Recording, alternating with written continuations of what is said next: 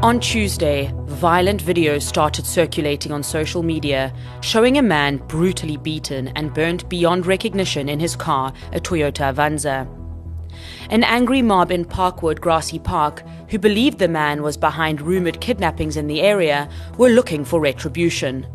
But in the end, an innocent e-hailing taxi driver, Abongile Mafalala, was murdered, leaving behind a devastated family who claimed the attack was racially motivated.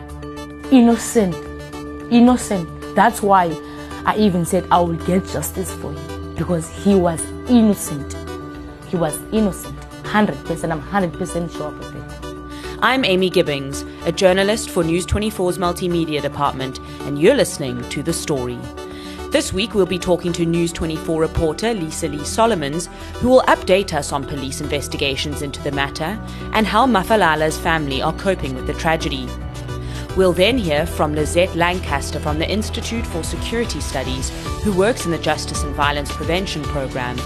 She'll talk about mob justice in a South African context, what provokes these actions, and what are the consequences. You're listening to The Story. It's a podcast by News 24. We'll speak to journalists and experts about the week's biggest story. This is what we saw, heard, and uncovered this week. Thank you for joining me in the studio, Lisa Lee. Thanks, Amy. I know we've had a busy week. Oh, gosh. It was originally reported that an angry mob of about 100 people descended on this car and its 3 occupants. 2 of the men managed to escape, and 1 was beaten and burned. But on Thursday, when the 2 of us went into Dunoon searching for Abongile's loved ones, we found out what really happened. Can you explain what has emerged in the investigations? So, Amy, what police have told us is that Abongile had been working for an e-hailing taxi company, and on Tuesday morning at around about 6 a.m., he had accepted a ride request from individuals in Parkwood. He then had left the house to go and pick these 2, what we now know are 2 males, and then escort them to the destination where they were going to go to. It then emerged that when Abongile had picked these 2 guys up, they had then robbed him, dragged him from his vehicle to the nearby bush and beat him. Upon hearing this noise, residents in the area then rushed to where they could find the noise, and this is when the alleged two men had then indicated to the residents that this is the guy who has been kidnapping the kids in the area. We now know that there was absolutely no kidnapping reported in the area, and there was nothing of any kidnappings happening, according to the CPF as well. So residents then dragged Abongile from the bush and dragged him onto the open field and then burnt him alongside his vehicle. How was the family alerted to his murder? So, Amy, that's quite interesting. How the family and Abongile's girlfriend were notified of this incident was where social media had videos and pictures blasted all over the social media platforms like Facebook, where these videos were showcasing, what is being done to Abongile. Zandile then said to me that she had logged onto WhatsApp and immediately had seen a status of Abongile's friend, who is also the opposite neighbor in Dunoon, and had seen a post that says, "Rest in peace, brother." And she had then messaged him immediately asking him, what's this all about?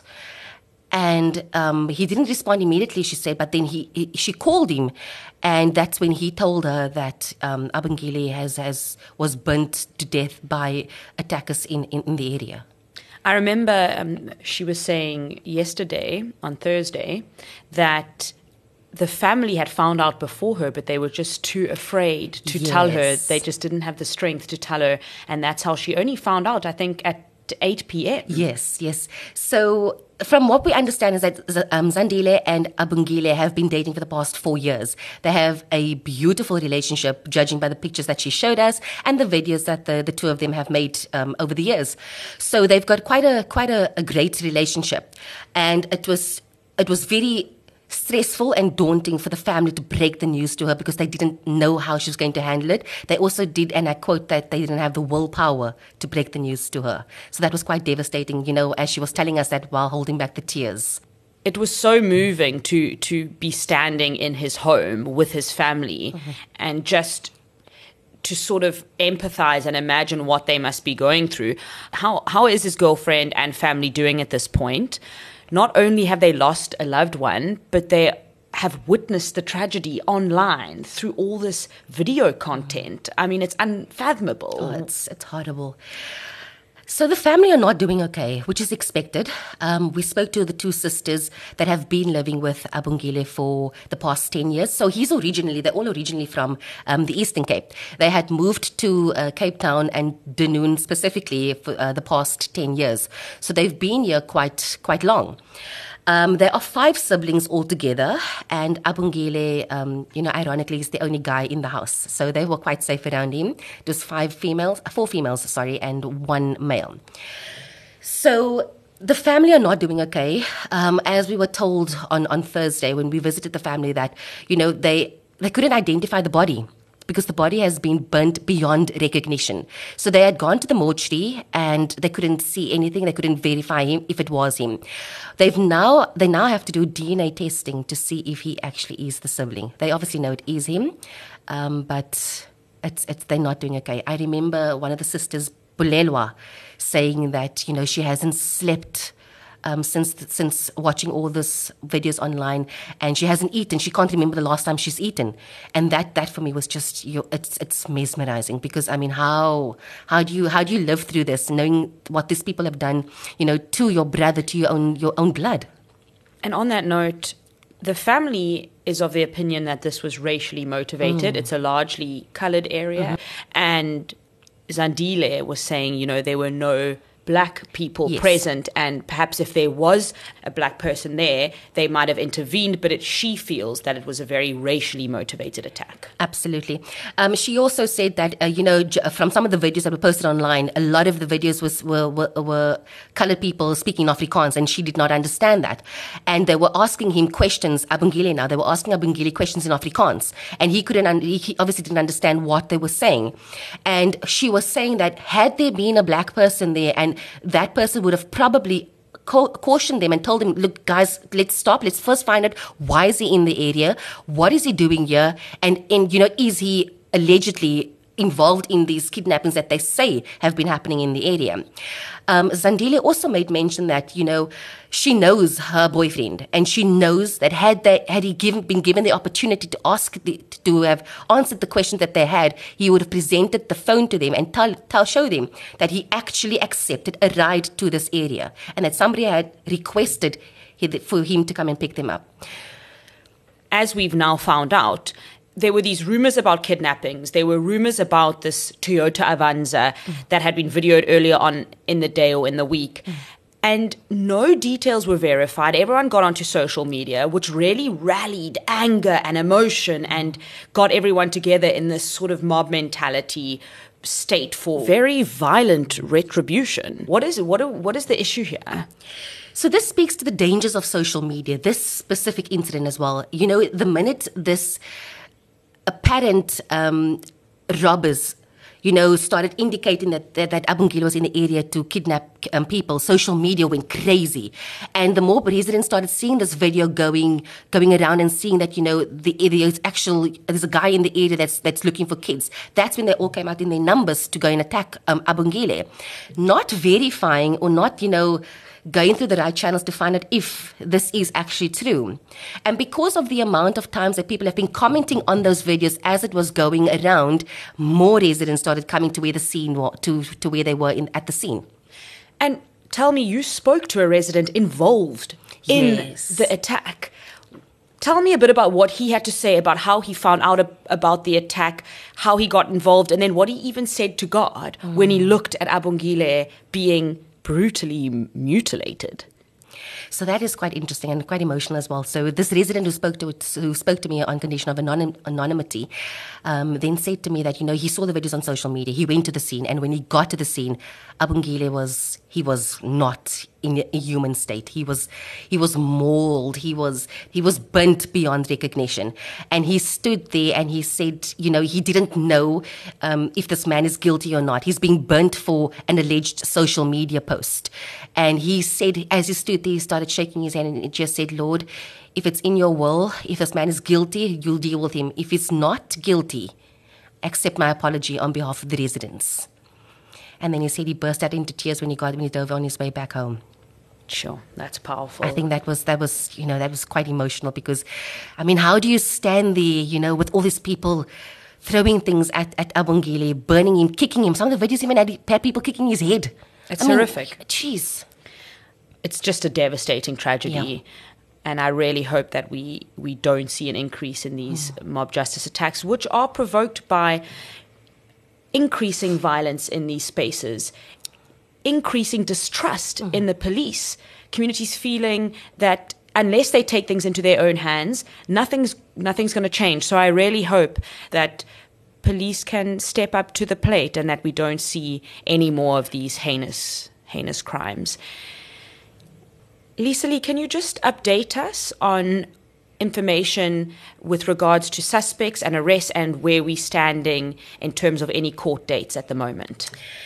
So I spoke to Station Commander of Grassy Park, Colonel Dawood Lang, and as of Thursday evening, about 14 people have been detained regarding the murder of Abongile. He then also made mention that there were more arrests expected to be made and that Friday morning they would then continue making more arrests regarding this incident. He also said that those that have been detained will then appear at the Wynberg Magistrates Court on Monday and they will be charged on robbery, murder and defeating the ends of justice. So right now the case is still ongoing. There's still a lot of investigation that needs to be done. But for now, that is what the update that police have provided us with. It sounds like they have things somewhat under control and that justice is soon to be served. Which is exactly what the family are wanting, yes. Thank you so much for your time, Lisa. That was Lisa Lee Solomons, reporter for News 24. We're now joined by Lizette Lancaster from the Institute for Security Studies, who works in the Justice and Violence Prevention Program. Good morning, Lizette. Thank you for joining us. Good morning. What socio-economic or even political motives provoke mob justice attacks in a South African context? Vigilantism happens when individuals or groups feel increasingly unsafe due to rising crime levels, made worse by a growing belief that the police are unwilling or unable to get on top of crime. These attacks also happen in many communities across the country, especially where crime is particularly rife and trust in the police is low. In some crime hotspots, vigilantism has become an intergenerational phenomenon that developed due to conditions under colonial and apartheid governments, where the police were not there to protect and serve communities. That's very interesting. Are we seeing an increase in these attacks? I read a very interesting article published by the Daily Maverick in May that said doctors in trauma units are seeing an increase in violent injuries linked to vigilante attacks. It is difficult to say conclusively that vigilantism is on the increase simply because we do not have the data to support such claims. However, the Social Attitudes Survey undertaken by the Human Research Council shows that trust in policing is at an all-time low, at only 27% of South Africans still having confidence in the police. This might be linked to the perceived increase in vigilantism.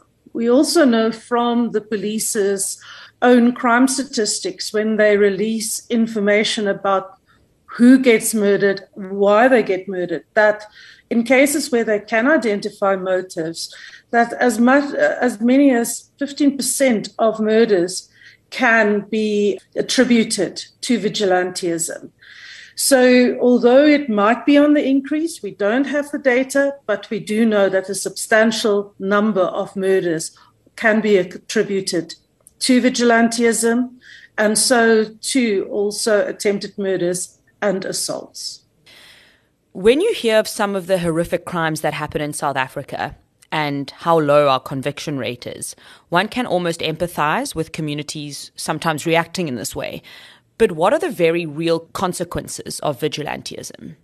The danger of vigilantism is that vigilantes themselves become criminals. These groups often do not hesitate to use violence and fear to get their way. And innocent people and even communities are then at risk of harm. These groups become emboldened and then feel that they are an alternative form of government. And very often they then rule with this fear. In this instance, the man who was killed was innocent, and no kidnapping cases have been reported to the local police station in the area, which is very suspicious. So it's just another life lost. He also had a family, and so it's very sad because it's almost a self-sustaining cycle of violence in the end.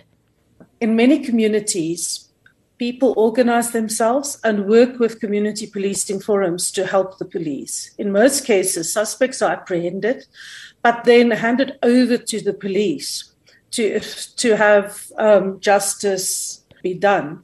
The problem comes in when community members cross the line by dishing out punishment. And what we see is that we have a complete failure of procedural justice in that very often innocent people can become the victims of vigilantism. And also, life is tough in South Africa at the moment, especially in poorer communities.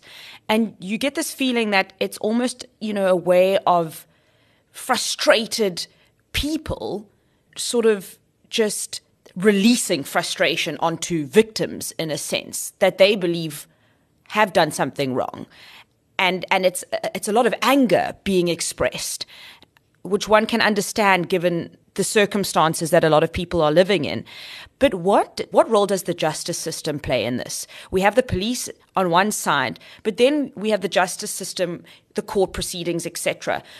Where is that playing a role in these vigilante attacks? There's a growing feeling of helplessness that the law is not on the side of victims of violence. Of course, in communities where people have resources, they often employ alternative forms of protection, such as private security, who are then quite well versed in apprehending criminals and also bringing them to book and helping the police to prepare cases to take to the National Prosecuting Authority for prosecution. However, in poorer communities or disadvantaged communities, the police often cannot apprehend the suspects, and the cases are often not strong enough to make it to court. Even if they do make it to court, very often people are released on bail, and that then perpetuates the sort of belief that the criminal justice system is not serving communities because they see the same criminals or perpetrators back in the community, often said to be the next day. So cases also are extremely drawn out and very often get scrapped from the roll because of a lack of evidence. Often we also know that where cases are referred back to the police for further investigations, those cases don't make it further or back to court. Thank you for joining us, Lizette. That was Lizette Lancaster from the Institute for Security Studies, who works in the Justice and Violence Prevention Program. That's all we have time for this week. I'm Amy Gibbings, producer and host of The Story. Join us next Saturday for a discussion on the week's biggest story.